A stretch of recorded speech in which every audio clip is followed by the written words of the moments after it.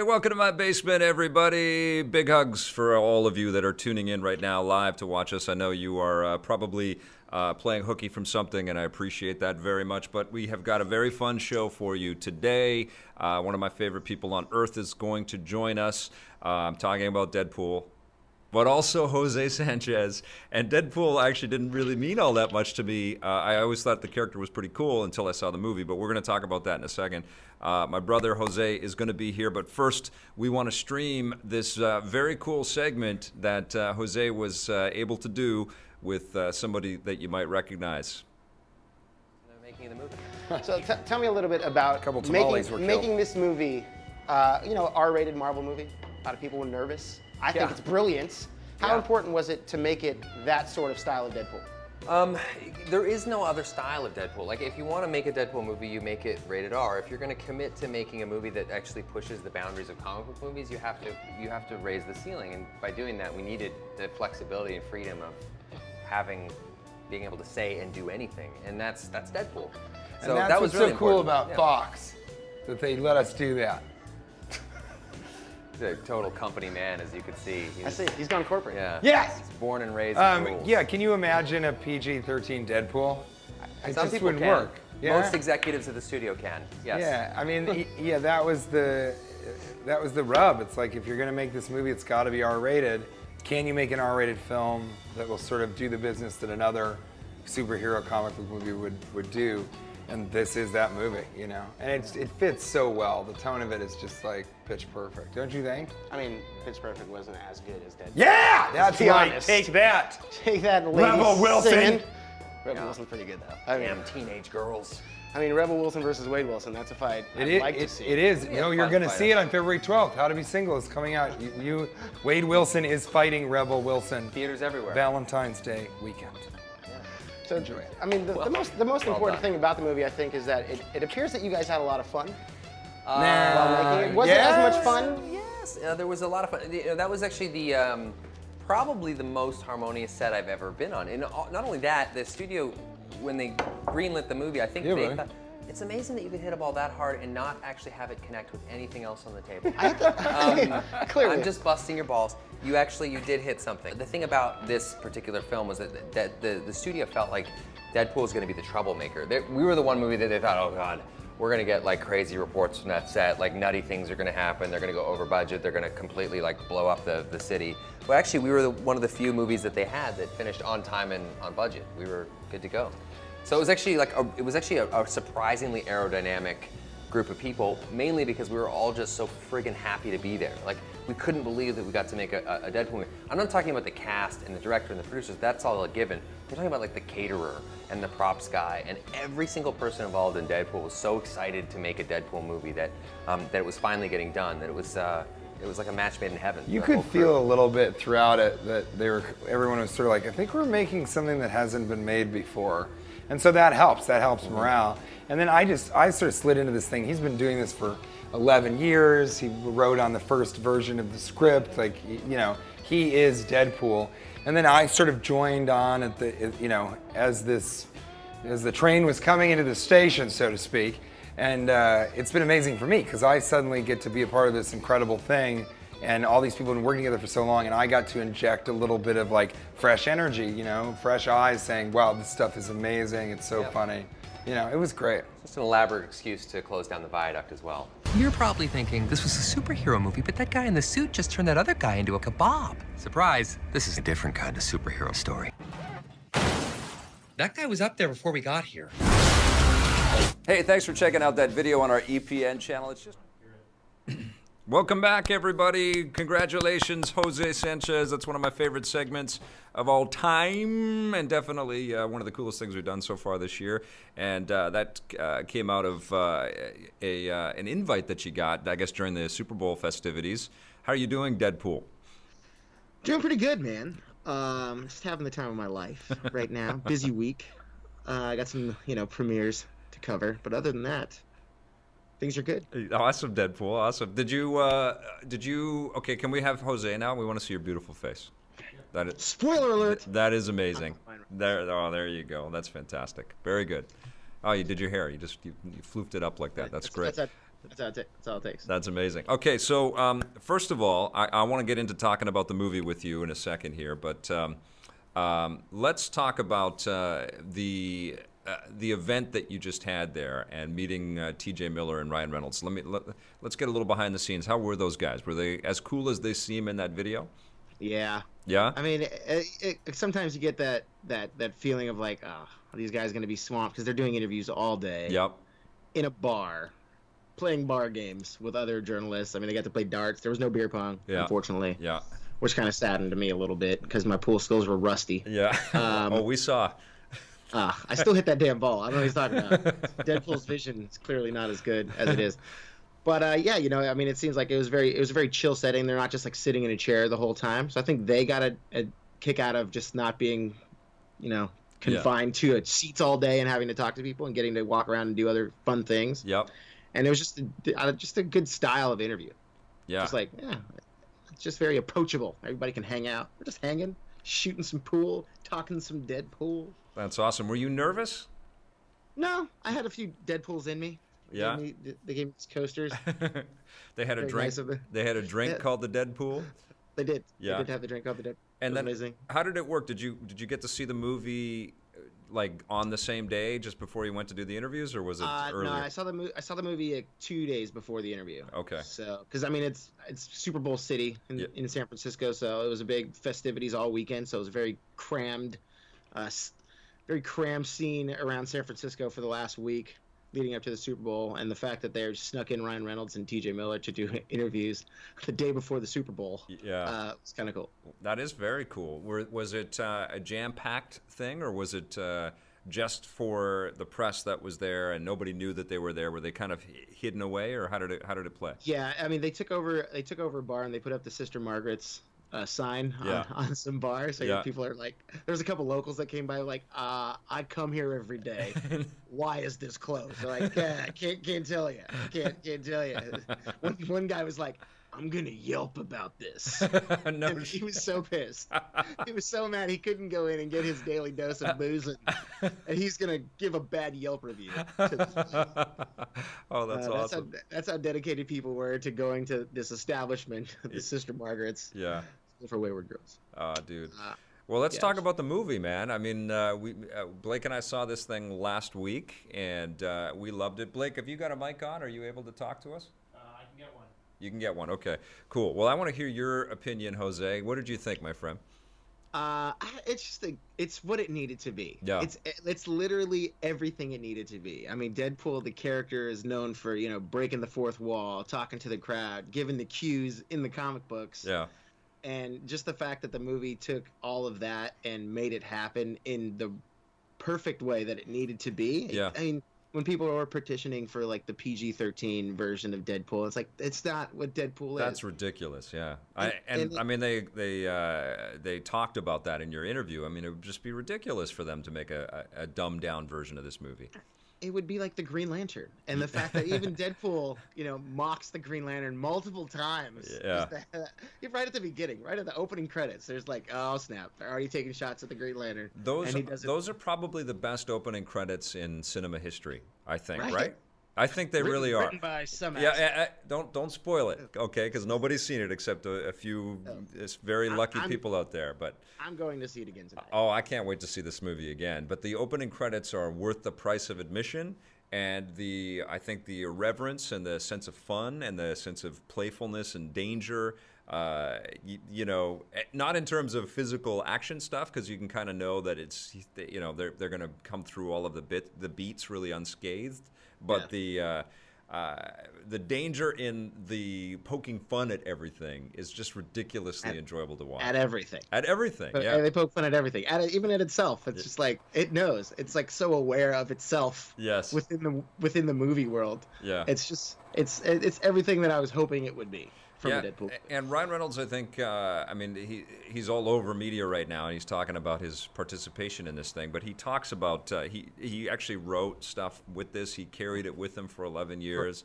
11 years? Can you imagine? Like, I have this thing I want to work on. Yeah. This was 10 years ago. Yeah. Back when EP was like in its 10th season.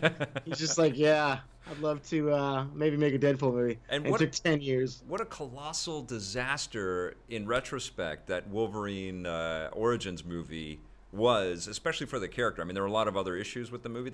I still had some enjoyment with it because I still have fun watching any of these superheroes. It was a great video game. And it was a great video game, but they just ruined Deadpool. I cannot believe they sewed his mouth shut and took out all of the heart of what the character is with that stupid idea. I cannot believe it, man. I mean, if anything, it did give Ryan Reynolds Deadpool. Yeah, they put him on the stage for it. Yeah. They could have did anything else. They could have picked someone else and totally they haven't missed that. They haven't cast Green Lantern. I guess he will never go back to it, but they haven't cast Green Lantern. And you gotta go. It's kind of give it John Stewart Green Lantern. Yeah, totally. But you could see that DC, they totally screwed that movie up. It was horrendous. But I think Deadpool's going to be huge, and I think it's going to be probably the biggest movie in Ryan Reynolds' career. And I think it's going to make him. He's already a huge superstar. This is going to make him a megastar. And I think we're going to see Deadpool in all of the future X-Men movies. And we're gonna. It'll be like Stanley cameos. Totally, will just pop up. He is the new, honestly, and he can just voice the character forever for as long as he ages, right? And he's just comic relief no matter how he's going to appear from now on. But he redeems himself as one of these action lead superhero stars, and DC should have been smarter with the way that they played with them, and I wonder if they're going to have major regrets because, I think he was a pretty good choice for Green Lantern. They just screwed up that design and that whole style the full way. Yeah, I mean, and the fact that it's Deadpool being Deadpool in a Deadpool movie. Yeah, it's just it, and I think that they mentioned it. I don't know if it was in the interview that I shot with him, but I know they were talking about it in other ones where it opens the doors for more R-rated Marvel movies. It doesn't have to be over the top crazy. I mean, like Watchmen. Hello. Yeah. We don't always need glowing blue penis in movies, but listen, Jessica Jones and Daredevil would be R-rated movies the way that Netflix is putting those things out, So. And it's funny too because like that was the sort of the predecessor to like we can be riskier with our characters. Like I wouldn't expect Daredevil to be a rated R kind of style movie or TV show, but they went and did that, and Jessica Jones, and I'm sure they're going to do the same with Luke Cage and the Defenders. Yep. Oh, and Punisher is definitely an R-rated thing, and they actually had a pretty successful Thomas Jane version of that. I actually liked that movie; it was okay. But you're that Echo. You're that Echo, man. I'm freaking. Oh, Thomas Jane. Inside Thomas Jane moment. Not everybody has inside Thomas Jane moment. Have you seen the? Speaking of that, have you seen him in The Expanse? He's terrific. He's fantastic. He's perfect for that. He's no Elias Dufexis. And Elias Dufexis is fantastic in The Expanse as well. But you got to watch that show; it's amazing. Okay, well, Deadpool. Is it just the sense of comedy? Is it just Ryan Reynolds that makes this movie work for you? No, I mean it's funny because it's that touching love story elements. Because it's like you wouldn't think. I mean they poke fun at it like this Valentine's Day, go see one of the best love stories you'll ever see in Deadpool. It's got some touching moments in it. It's just like, he really cares about, this other character in the movie, and she's smoking hot, who's also in Gotham, which is another DC crossover Marvel kind of thing. Yeah. That's Monica Baccarin, right? Or Morena Baccarin. Yeah, she's terrific. Everything that I've seen her in, she's been phenomenal. She's a Firefly vet. She was fantastic in Firefly. I love seeing her star rising like this. She was great in Homeland, absolutely. Yeah. Wasn't she in Dexter for a while too? Yes. I think so. I believe so. Okay, maybe. Well, she's wonderful. Sure. And she is, I think, as well written and as fun to watch on screen as Ryan Reynolds is. Yeah, and even T.J. Miller's Weasel character, he's not in it much, but he's got the support of everyone else around him in his establishment. So it's going to be interesting to see where that character can take off and go into. Yeah. And it's just the overall solid cast. Ajax, you're bad English guy. He was the transporter. He was the new transporter in that last movie. And which let's be honest. If Ajax was Jason Statham, that would have been huge. They didn't have the money for Jason Statham, and they have no compunction. Yeah, they have no compunction telling us that they don't have the money for certain things in this movie. I don't want to spoil the gags and the jokes, right? I think that's the challenge with this. I think it is. It is way better than I expected it to. My only concern now is, like what do you do with the character that is more than just comic relief for future movies? You know, because he's. I mean, this was a self-contained, wonderful origin story, but now what do you do? Whatever the hell you want. I guess, right? I'm sure if you've been working on a project for 11 years, you've got plenty of ideas. Yeah. And you've got so many stored plans. Like, I wish we had more characters you can cross over with. Well, he's talking, and Ryan Reynolds is talking. He wants to bring the X-Force in, which is, got some elements of time travel. Cyclops' son, Cable. In there. Yeah, and that could be fun. That totally. But I don't know, like a standalone Deadpool movie. What do you do? What do you like? Where do you go with that? I haven't read the books enough to kind of know some of the story. You create a supervillain called Nuclear Man who can control the sun with crazy fingernails. Okay, perfect. And he can take out anything. A little tip of the hat. Power of the sun. A little tip of the hat to Superman 4. Yeah. Quest for Peace. Yeah. Woo! We should review the shittiest superhero movies on the show. That'd be amazing. Start with Batman. Okay, so Perfect. Batman 3. Let's talk about movies. Yeah, that was terrible. The movie where I leaned over to Scott and said, "Is Batman going to show up in this Batman movie?" Yeah. Terrible.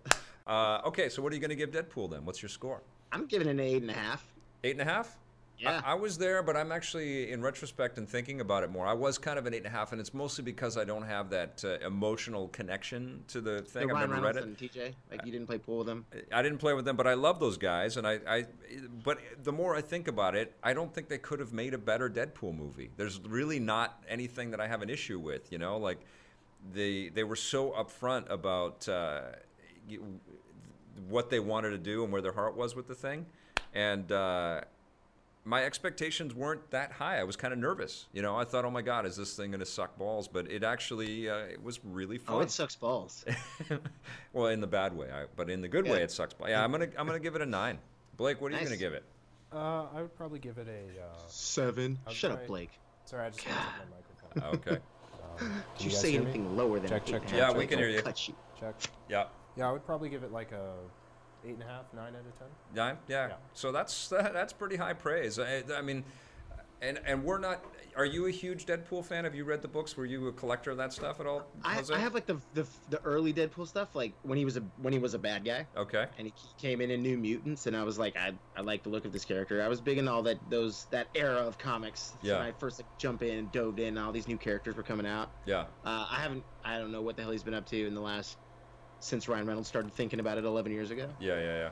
But I mean, I can only imagine it getting better. Yeah. Like with like a movie like Guardians of the Galaxy, you see that and you're like, dude, that was such a good origin story. They can clearly tell more stories with those characters. Totally. I don't expect it to be as good as that first one, which was a surprise. But I think the second Deadpool movie is going to be like, there's no way. It was such a good, like you said, a nice contained story. Yeah. How are they going to top it? And I think they will. And it's just going to be like.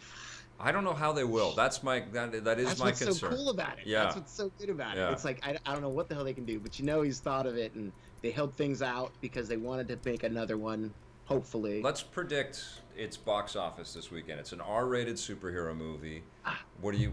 Let's see. I mean, it's tough because Zoolander 2 also comes out. Yeah. Did you see that yet? I saw it. Yeah. Yeah. What'd you think of that? It was alright. Blake and I saw that last night too. It was alright. I heard. It was alright. I heard. Actually, I don't know if we're allowed to. I guess we are. People are talking about this on the internet. Yeah, just go for it. The fan noise is really loud. It's coming in from. From my headset. Yeah. Sorry, or my microphone. Yeah. I wouldn't turn your microphone up that high, man. It's very loud. Okay. Okay. Yeah, my expectations were very low for Zoolander because I've been hearing all this negative buzz, and but I was actually entertained. I mean, I think one of my favorite things. It was a fun movie. That's what I said when they were asked, "What did you think?" I was like, "It was fun." Yeah. It wasn't as over the top like Hangover 2. I can't believe they went crazy and did all this funny stuff. Yeah. And it starts off with people were applauding that opening scene. Yeah. Like, yes. With Justin. Yes! Oh yeah. Okay. Yeah. And it's just like okay.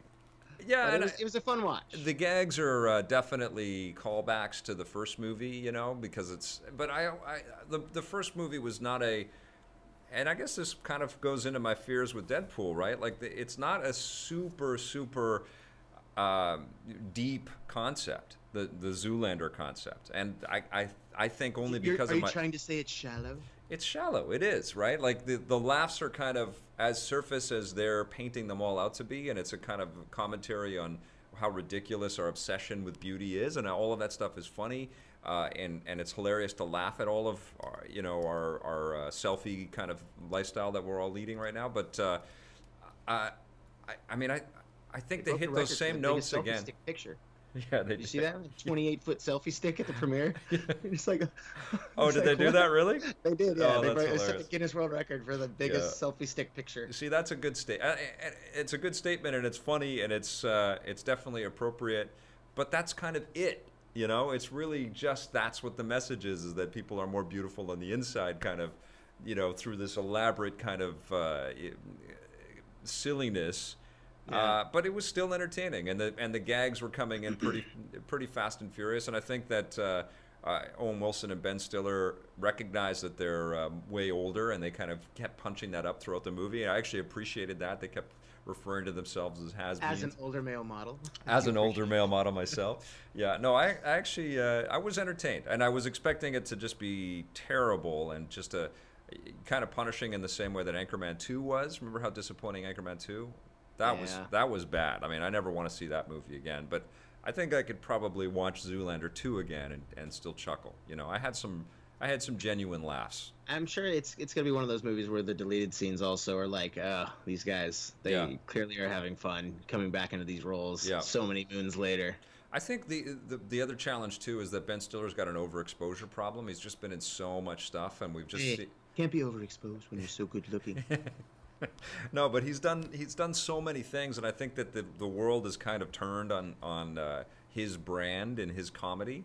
Will Ferrell's outrageous in this movie. I think he does a really good job. I actually think that it's one of his funniest performances. Jacob Moogberg. Yeah, I mean he is totally going for it in this film. He did last time too, but I don't think he lost a step. It's been many years since they made the last one. That's just what he does. Like Ron Burgundy, it took so many years to get a sequel for that, and he just brought that character back again. Yeah. I wish they would have just had him like when he was jacked and fresh out of prison with his like piano key necktie tattoo. I thought that was hilarious. They showed in the trailers like they should have just let him rock that body for a little bit and then take it out.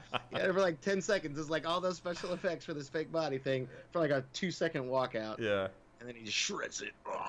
Yeah. Can I make an observation? Yes, of course. You sound great. I don't know. How do people hear you? Yeah, I think I'm hearing an echo, but I think it's just like I'm hearing myself. Sound like Thomas Jane. Yeah, no, you sound fantastic.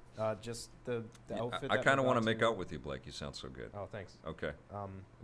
The outfit that Mugatu is wearing right when he gets out of prison, the blue sort of coverall outfit with the weird diamond-shaped, colorful pattern on it. Yeah. That's a reference to Star Trek. Oh, okay, cool. Because Mugatu is nerd.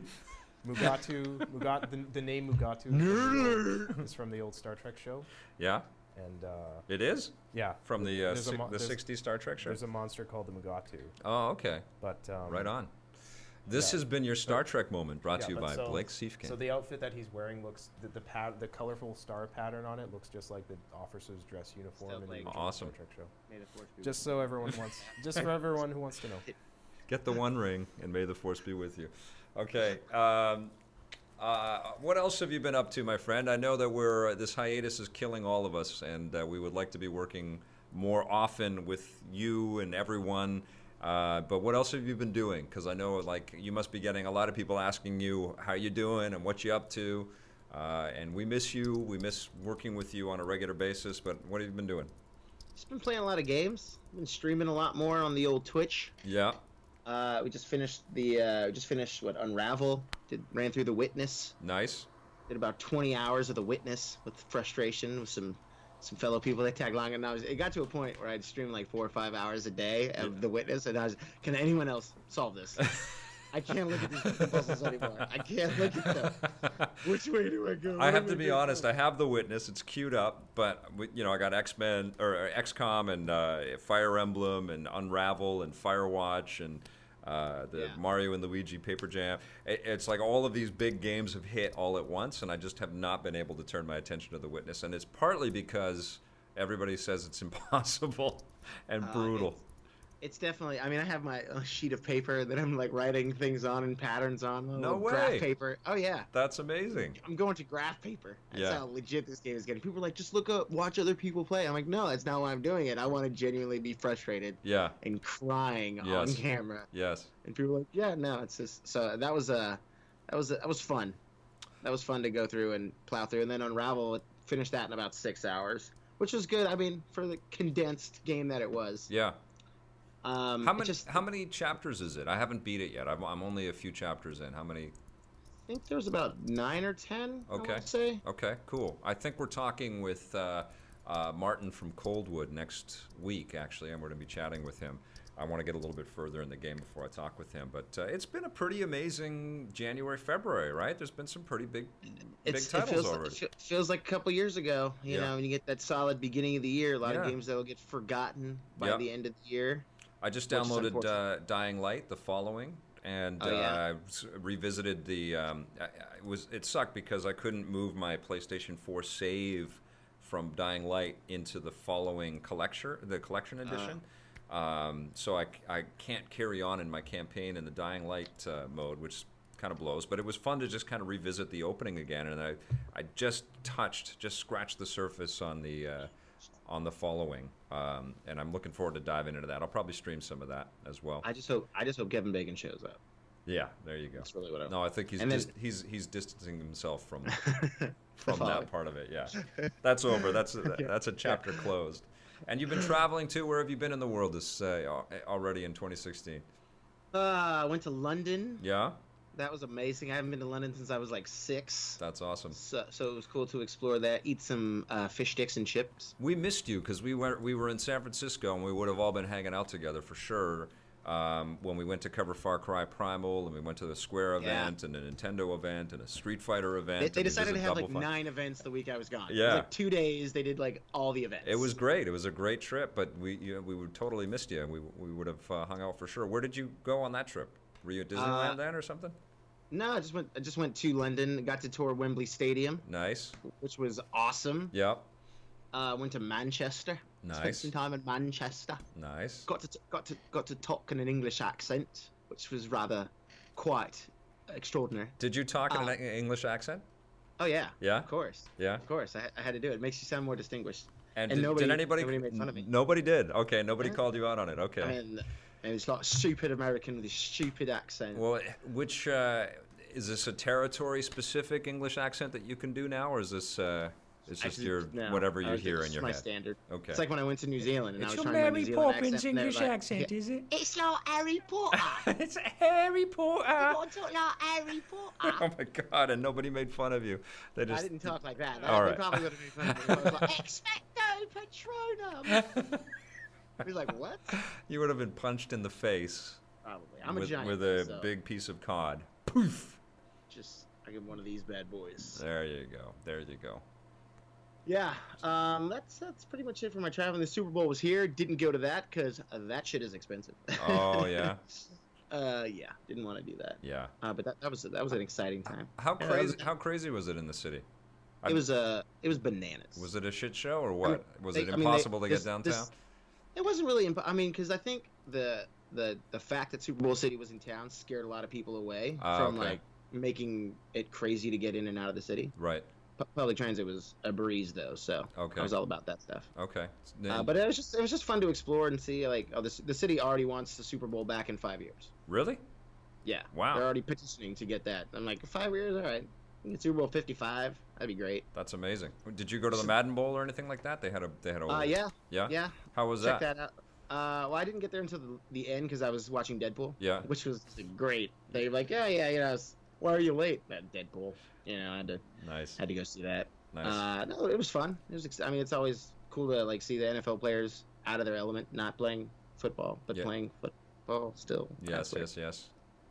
And Ludacris showed up. What? Fall Out Boy. Really? That was good times, yeah. Nice. Those guys performed. Really? Yeah. It's a big old party. Yeah, it was quite festive. Very nice. DJ Khaled was there, saying his name over and over again because that's what he does. He the best. Yeah, but other than that, man, just getting some games downloaded on my Steam machine. Yeah. on my PC. You're a full-on PC gamer right now. So I've been missing out. What are you queuing up then? What's next for you gaming-wise, and what can we connect with you on to talk about in the very near future? Well, I did get also. I just got Firewatch and XCOM 2. Yeah. Did you beat Firewatch? No, I haven't started it yet. Okay. I did last week. It was just The Witness, and then I finished up Unravel this week. Yeah. I got Rise of the Tomb Raider, which I finished on my Xbox, but I want to play it on my your sexy machine. On the sexy box. Yeah, I had a YouTube comment on the Rise of the Tomb Raider PC interview that I did, that they have some weird DRM in the game. That is, I don't know if this is true, and you tell me, because you've probably got a faster graphics card than I do right now. But they said that the specs top out less than what they could be if it didn't have this DRM in it. But I don't know. But I don't know. Try to run it at your at the top specs ultra high settings. Yeah, and see what it looks like. And we should reconvene and talk about that. But you know what I want to talk about right now is you and your earliest sort of days with EP. Tell me how you got involved with this show.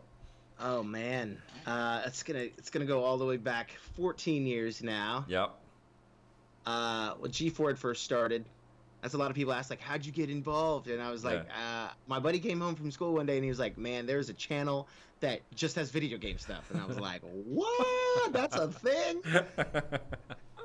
Channel 136, put it on, man. And then it was the first show I saw was actually you and Tommy on Judgment Day reviewing something, and I'm like, these guys, like, reviewing games on TV is a thing. I couldn't believe it. My mind is blown.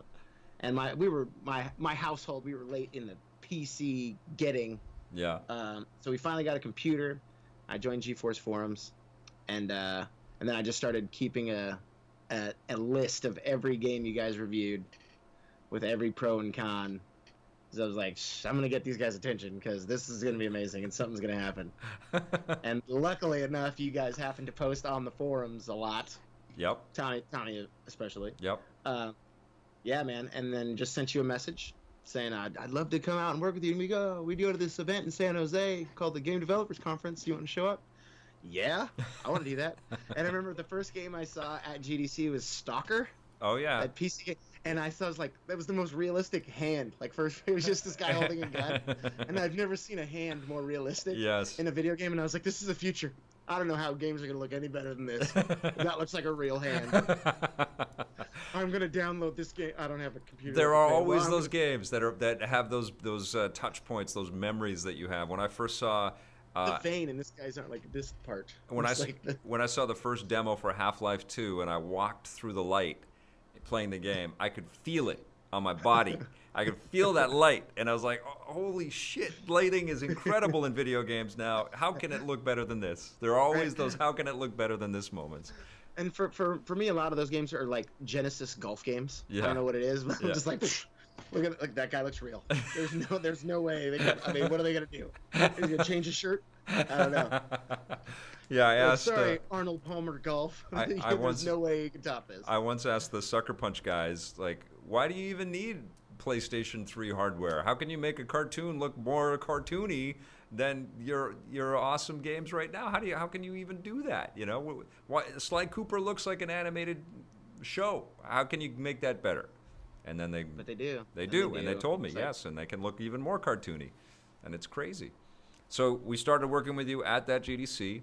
Yeah, back in the '03. Yep. And then went to that, and you're like, yeah, you seem cool enough. You want to go to E3? I was like, oh. From my side, what I saw on the forums, and all of us that were working on EP back then, was this guy that was just a fountain of positive energy and support. And most of our viewers were really enthusiastic, and people that were posting on the forums were fantastic. But you stood out because you were there, in force, but your messages not only about the show and about what we were doing, but also to the other people on the forums it was just wonderful. And it captured your spirit in the messages that you were throwing out there, and the phrasing that you had, and the positivity. And we just thought you were wonderful. And when we found out that you were in the Bay Area, it was definitely a treat to be able to pull you out. And you were it was an inauspicious beginning because you were really just looking after our gear and stuff as we were shooting, but I think one of the cool... There's some pictures of me at E3 on my PSP, surrounded by gear. And you're such a big, huge dude, too. You could carry every goddamn thing we used to have. And we used to travel with so much junk.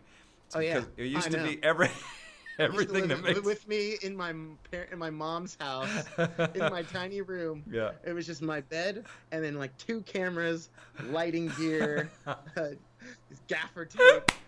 Oh, dude, I'm sorry, man. Green screens and all this other stuff. Like, that's how I learn. People are like, because when I travel now, I always just bring a backpack. People are like, well, how do you fit? I'm like, trust me.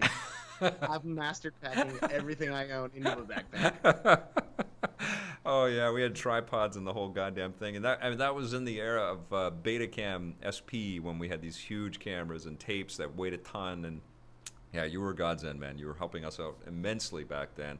And then, how did you get in front of the camera? What happened? Well, from your perspective, my first on cam, getting to do, I was Fuwabaka. Yeah. Oh yeah, that's right. Yeah, for like the GameCube Star Wars game. Yes. That had came out, and I just got to go. That was it.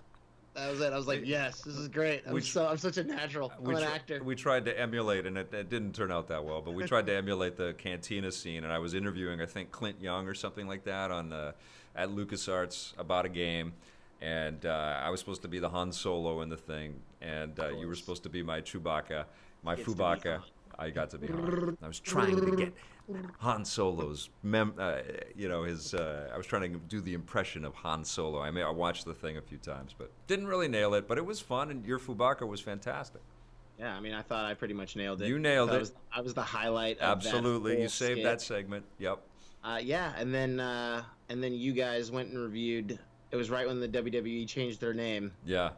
And you guys reviewed the Raw game versus SmackDown game, and you went on camera and said, today on the show, Tommy and I are taking a look at WWE Raw versus WWE SmackDown. And I was like, what? There's no E in the logo. There's no Ahu in the Yahoo logo, which is why. Did you know what it's called? Because we're not wrestling fans, neither Tommy or I, but it was...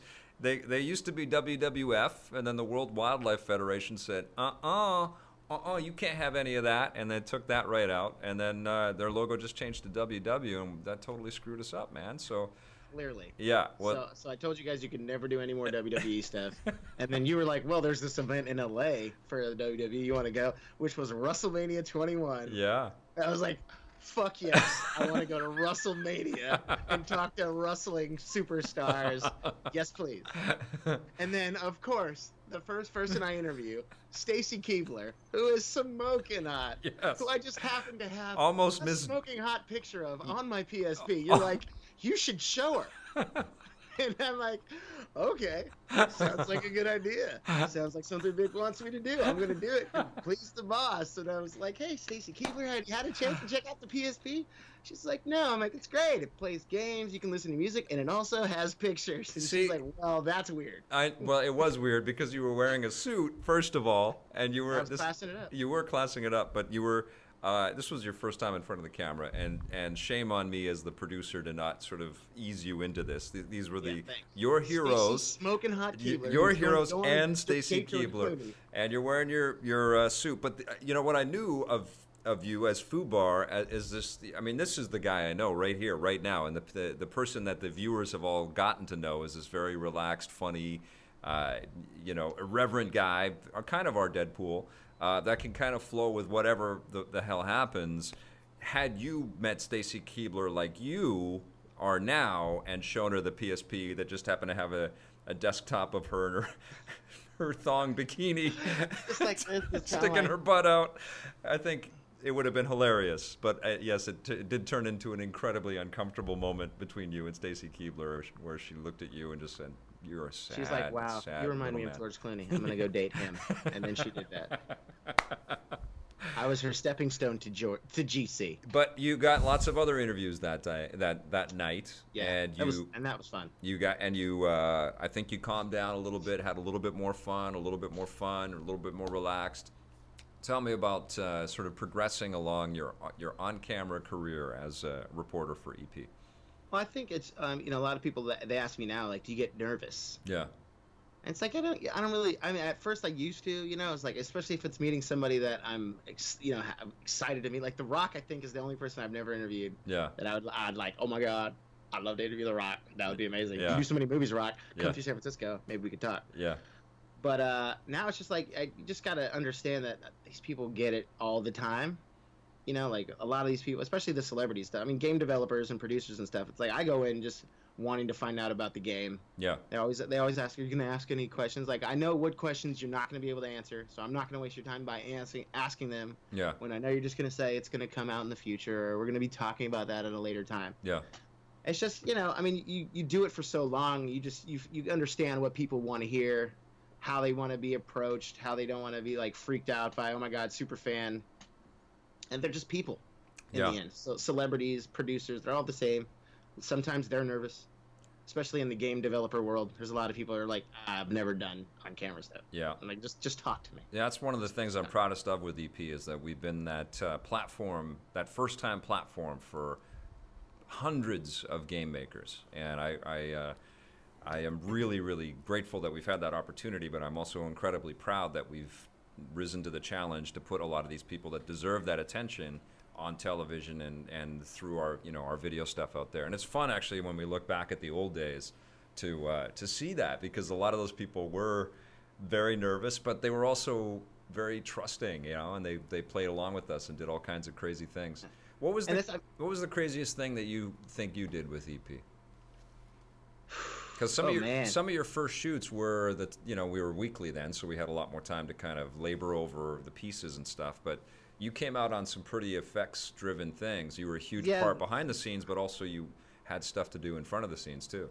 I mean, I think the coolest thing that I've like the Keighley Battlefront interview. Yeah. With like all the effects that Tav put in and all the rest of the guys, it's just like you see it. Like when you're shooting it, you're like, oh, we're just gonna have some guys from the 501st fighting with lightsaber. Those guys were amazing too, right? They were just so into it. Like, it was incredible. Let's do it. But you're watching them and just like, what the hell are we gonna do with this? It's just gonna be like guys, and then it's like it turns into like speeder bikes zipping by and ATSD. Oh my God! You do You do a pretty mean Keighley. You want to give us a taste right now? That was it. That was like, Jeff Keighley signing up for EP. Ah! And then it gets crushed. But you got to throw in the word exclusive in there, though. The world exclusives. Yeah, you got to say WEs. Yeah, you got to say that. We have the world exclusive gameplay premiere trailer of the Electric Playground. Yeah, that is actually, I told when Jeff was on the other day, I told him that's one of my favorite memories too. Was the both of those Battlefront pieces were just so much fun because it took so much effort, and even on the like you were out there and I think you brought your friend Aaron out there to help us and John, and we had John Hessler, who was a camera operator that we work with a ton in San Francisco, and I think he brought another camera operator and a sound guy, and we had 2 cameras rolling. And we shot it on my birthday. We shot it on your birthday on 4/20. Yeah, right. That's it. It was a lot of coordination. All the 501st guys, the Golden Gate Garrison, who are all incredible. They donated their time, and they were just wonderful to work with. All of that, and then brought it back, and all of the editing that has to happen over a long period of time, and the effects that have to happen in almost every shot, and then all the audio and Foley, and I had every member of the team, pretty much voicing stormtroopers or screaming when people were getting shot and blasted, and it ends up being this giant collage of contributions, of people kind of believing in it, and those turned out really great. But we did other things too, like you were with me and us on the Jade Raymond's clone trooper. Oh, yeah. On our first day, like, first day on the job. Yeah. You want to be like, and everybody was taking pictures. I'm like, I think it's because they think you're Natalie Portman. Yeah, totally. They might think that this is you. You're walking around San Francisco with stormtroopers and Matt Shell. I think it's like, here's a picture of us on a cable car.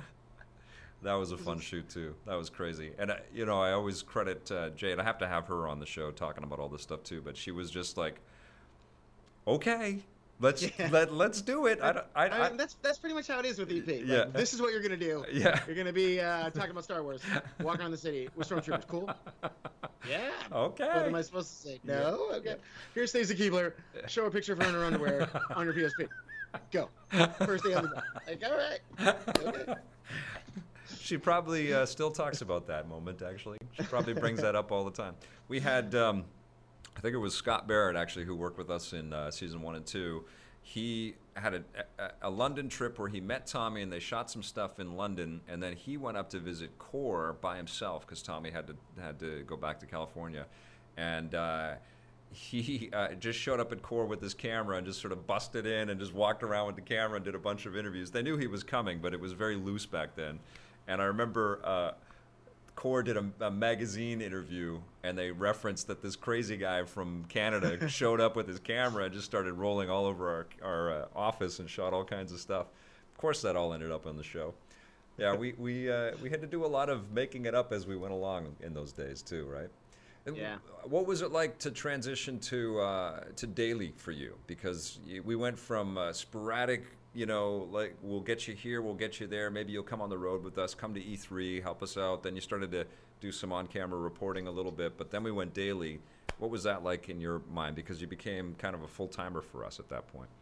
Yeah, it was bananas. Yeah. I mean, just like, I have no idea how we're going to fit, especially with EP daily, and then reviews went daily, and it was like, so you want to do, like, how many people we got? Like 500-600 people? Like, there's like 35, 40 of us. Yeah. If you guys want to do two different daily TV shows together, what the hell are we gonna do? Like, we're just gonna shoot everything imaginable. And it was just like, it got to the point where it was just like, hey Vic, got this interview coming up, should we take? Yep. Hey Vic, got this interview? Yep. I'm not even gonna ask. I'm just gonna go. Like, here's all the stories, send it up there. And I mean, it's so funny especially when you look at like how things are now. Yeah. It's just people are like, oh yeah, like everybody is everywhere, and there's events like you said, you came down and there was like 9 things in like 2 days. It's like, what do you do in a time like that? Yeah. And it got hectic at times. I mean, there's always those times where you're like, I gotta get here and then here. Yeah. And then we gotta do 3 interviews here, and I gotta play this game to review, and then I gotta play these other 3 games to review because we gotta shoot reviews in like 2 days. I'm gonna sleep sometime. It's just the lack of sleep is great. I've learned to power through like Tommy style. Yeah. You get like 20 seconds of sleep a day. Yeah. I mean, even like way back in the day, like watching you and him, and just like, how the hell do you guys like manage to do this? Like, you're traveling here, you're going here, you're shooting things. Like, it's just an amazing process to see from behind the scenes, and then getting to do it. Oh, we were traveling with consoles, man, back then. I was taking them to the hotel rooms. We had one of those portable monitor type things. I bought a TV sometimes and kept it. I think I gave you a TV, right? Yeah, I bought one because we had to play a game, and the stupid TVs in the hotel rooms. The very expensive hotel rooms we could afford didn't have video inputs, so I had to buy a TV so I could play some shit and then review it.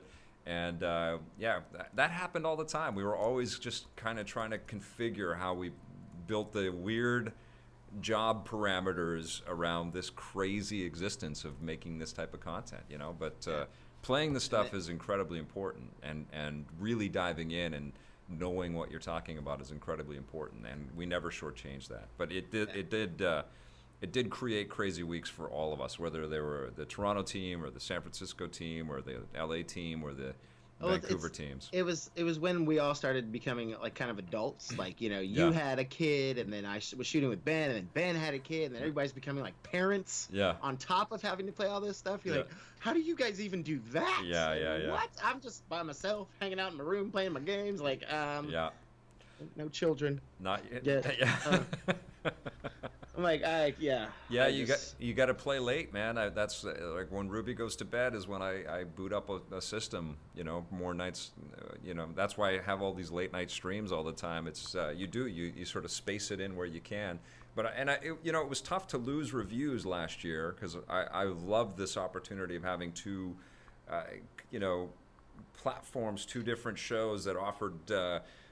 Definitely some overlap, but definitely some value in different ways happening at the same time. Yeah. And it was difficult to go forward last year with only the budget to make EP, and then we kind of looped reviews back into EP.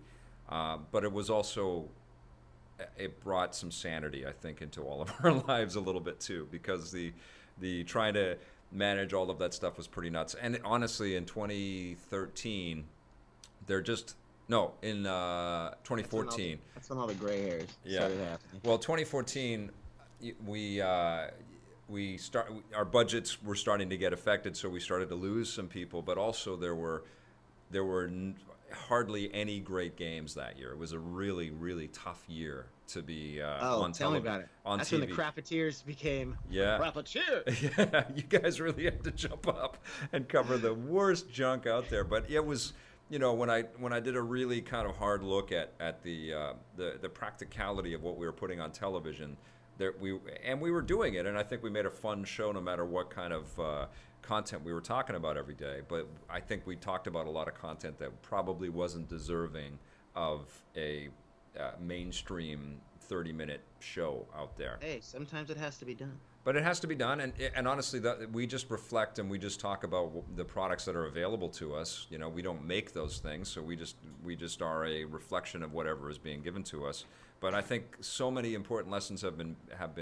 What happened then is a lot of the AAA developers freaked out about the console space and the expense of it, and the worries that people were moving to mobile and abandoning the consoles. So they were very late to commit big sums of budgets to make AAA games, and so a lot of stuff shifted over to mobile. But the mobile stuff was really unsophisticated then, and the free-to-play stuff was so egregious and so, and it still has a long way to go. But it was, so much kind of shift to mobile ended up, and we covered all of those titles, but they weren't great. There were some there were some standout ones.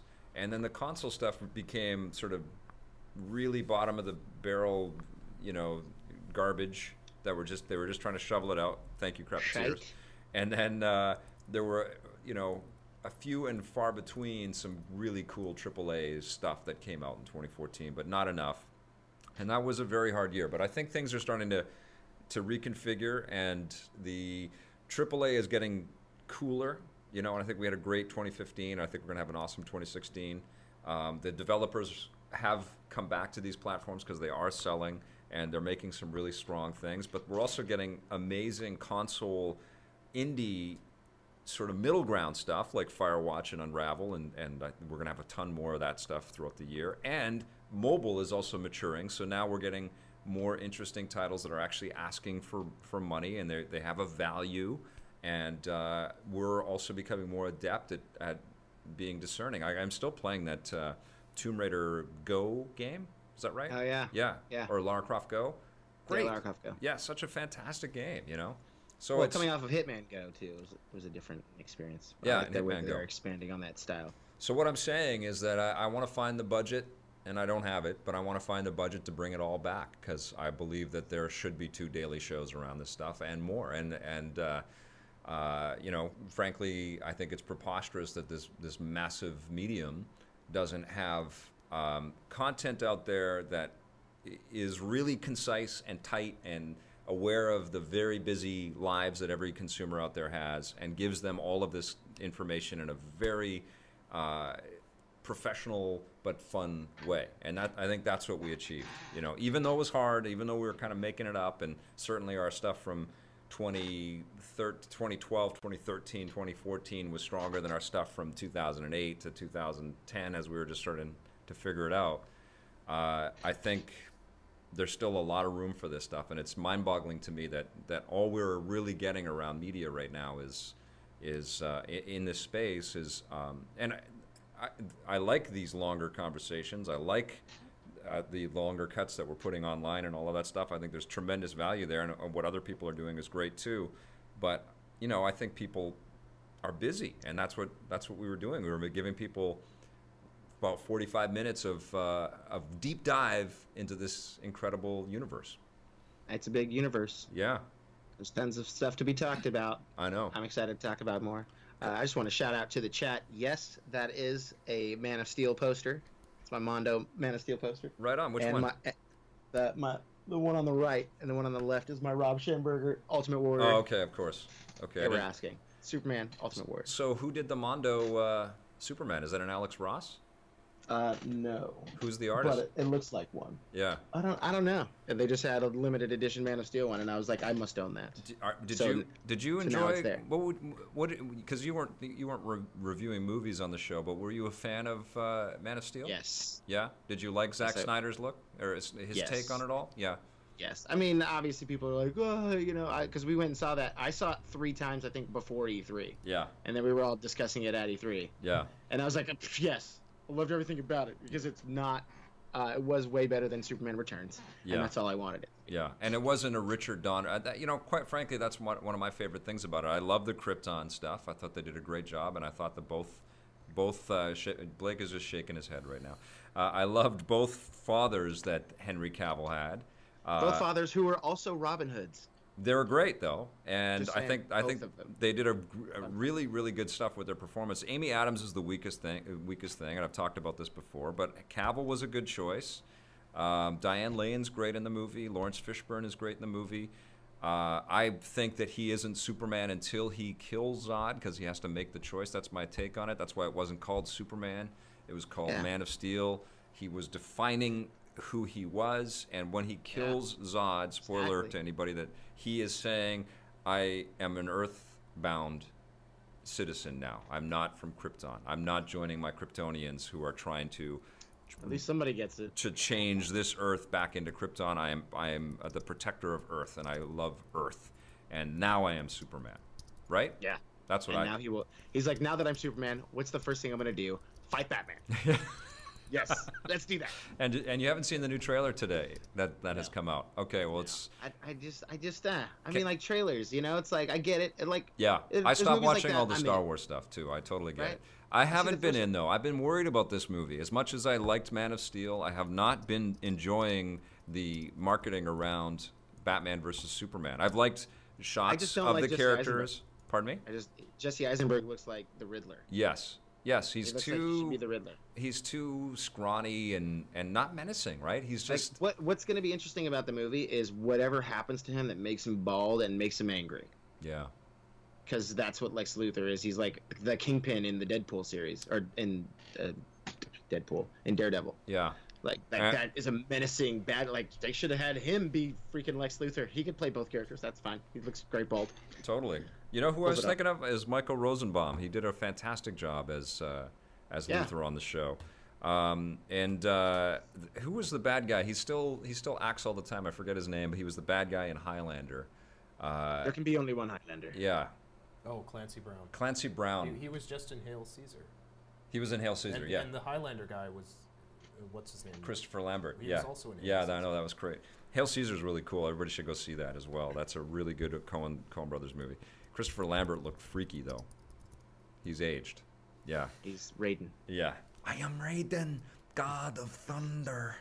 It's like, let's have a Belgian guy be Guile. Clancy Brown as Lex Luthor, and I think he has played Lex Luthor in some of the animated stuff. That guy would be imposing and intelligent and articulate and intimidating.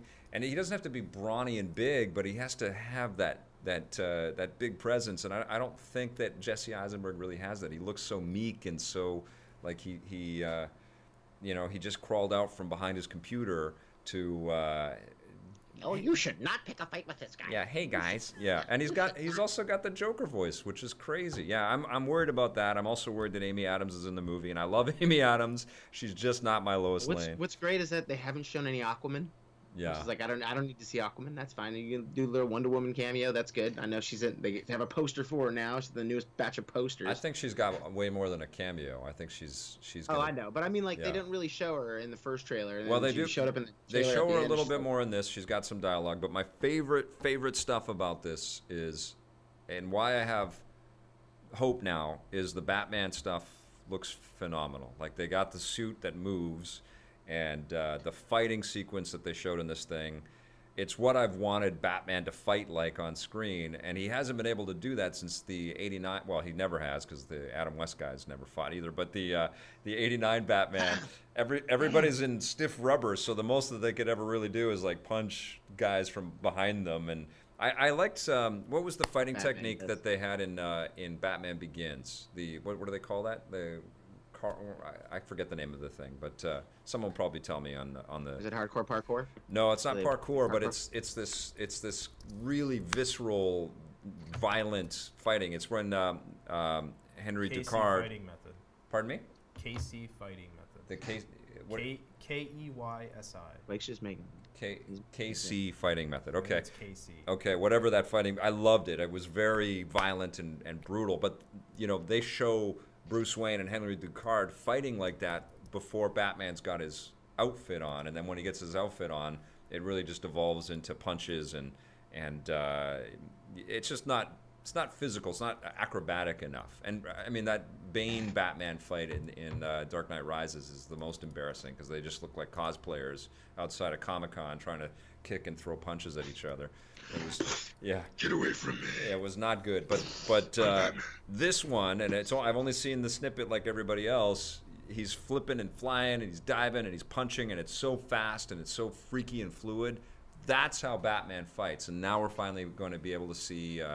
He needs to step up his fighting game because he's got to fight Superman. Yeah, and then he puts on the outfit, and now he's going to have a kryptonite gun. That's what I don't understand about the whole movie. There's the first trailer they show when Superman rips the doors off of the Batmobile and Batman stands out of it. You're Superman. Take Batmobile, throw it in space, movie's over. Done. That's all he's got to do. Yeah, throw it in space. You're Superman. Throw the doors off, throw the whole damn car into space, Batman dies, movie's over. Yeah. 5 minutes. He's not. It's just like the Eagles in Lord of the Rings. He's not a killer. He's not a killer, Superman. He's not a killer. As much as people that would remind us that he killed in Man of Steel, he is not a killer. He was the same guy. He was forced to that. So he now knows the effect of his powers. So he's a really virtuous, amazing person, Superman. But they also always, when they tie him to other characters, they tamp down his powers a little bit, so it becomes, they have to, because the guy can, move he can mountains. Throw Batmobiles into space. Yeah, he totally could. He can literally fly around the world and travel back in time. Yeah. And save Lois Lane from falling into a ditch. I can't believe it's next month. It's already. It is next month that it comes out. I cannot believe it, and the whole weight of Warner Brothers' future catalog rests on the success of this thing. Yeah, I think the thing is everybody makes a big deal about Superman killing Zod in Man of Steel. Yeah. Guess who's back? Show him in the trailer for he's still here. Didn't really kill him because apparently he's coming back as Doomsday. Yeah. So it's like, well, here you go. All this hoopla. Superman doesn't kill. He's not dead. He's just chilling on ice with Lex Luthor until they bring him back for the sequel. Is that lore? Is that from the comic books? No. No? No. Zod doesn't evolve into because Zod never dies in the books, of course, right? Yeah, it's weird. How is Doomsday formed in the books? I'm more of a Bat reader, and I have more history with Batman than I've read lots of Superman. But how did they create Doomsday in the comic books? I don't know. I don't know if they ever just described his creation. Yeah. He just showed up with his green costume on, and then all of a sudden he was pissed off, and then he killed Superman.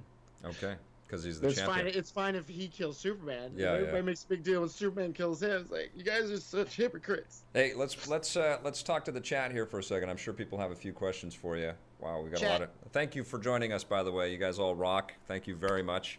Blake, anything standing out there? Any questions? Well, you guys answered the one about the posters. Okay. Some people who just showed up want to know what you guys think of Deadpool. Oh, okay. Yeah, we talked about Deadpool earlier in the stream. Freaking love it. And you've got to watch Jose's interview with Ryan Reynolds and TJ Miller. He shot it in San Francisco last week.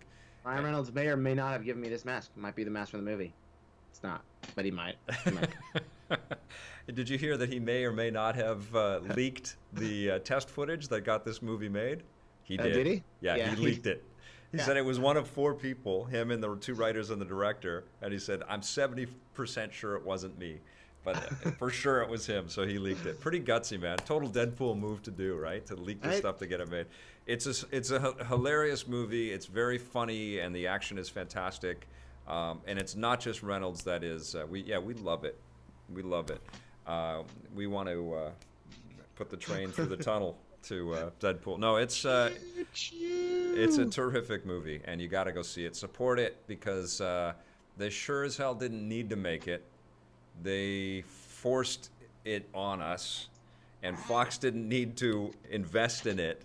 but they did, and I think we got to show them that we want more originality and more fun, more loopy, you know, creations of passion like this movie, especially in the superhero genre. So yeah, 2 thumbs up, right? 2 thumbs. 2 big thumbs. 2 thumbs up and 1 in the cornhole. Yeah, just right in the one in the cornhole. All right. Any other questions, Blake? You guys sort of answered them all as you went. Okay, cool. All right. Well, I think we're gonna call it a day for now, but we'll definitely have you back on to talk about some more stuff soon. Okay? Yeah, man. How does that sound? I've got things coming up. Yeah. I hear Hugh Jackman's coming to town. Nice. Just saying. All right. Very nice. Okay. All right. Well, might be hanging out with Wolverine. Go from Deadpool to Wolverine. Just saying. We'll have you on in the basement soon, and we will have you on the show soon. And great stuff, man. It's one of my favorite pieces you've ever done with those guys. I love the whole style of it. You rock, brother. This is like what it's being trapped in Big Spaceman. Yeah. Like in this we should try to get the whole team in here, and it would be kind of like Brady Bunch. We'd all be just looking around at each other. That'd be awesome. All right. Thanks for watching, everybody. Thank you, Jose. Thanks Love you, buddy. Everybody. Okay. All right. Happy Valentine's Day. Stitcher. Happy birthday, Stitcher. Oh, thank you, brother. Happy birthday, Vic. Thank you. See you guys soon. See you next time.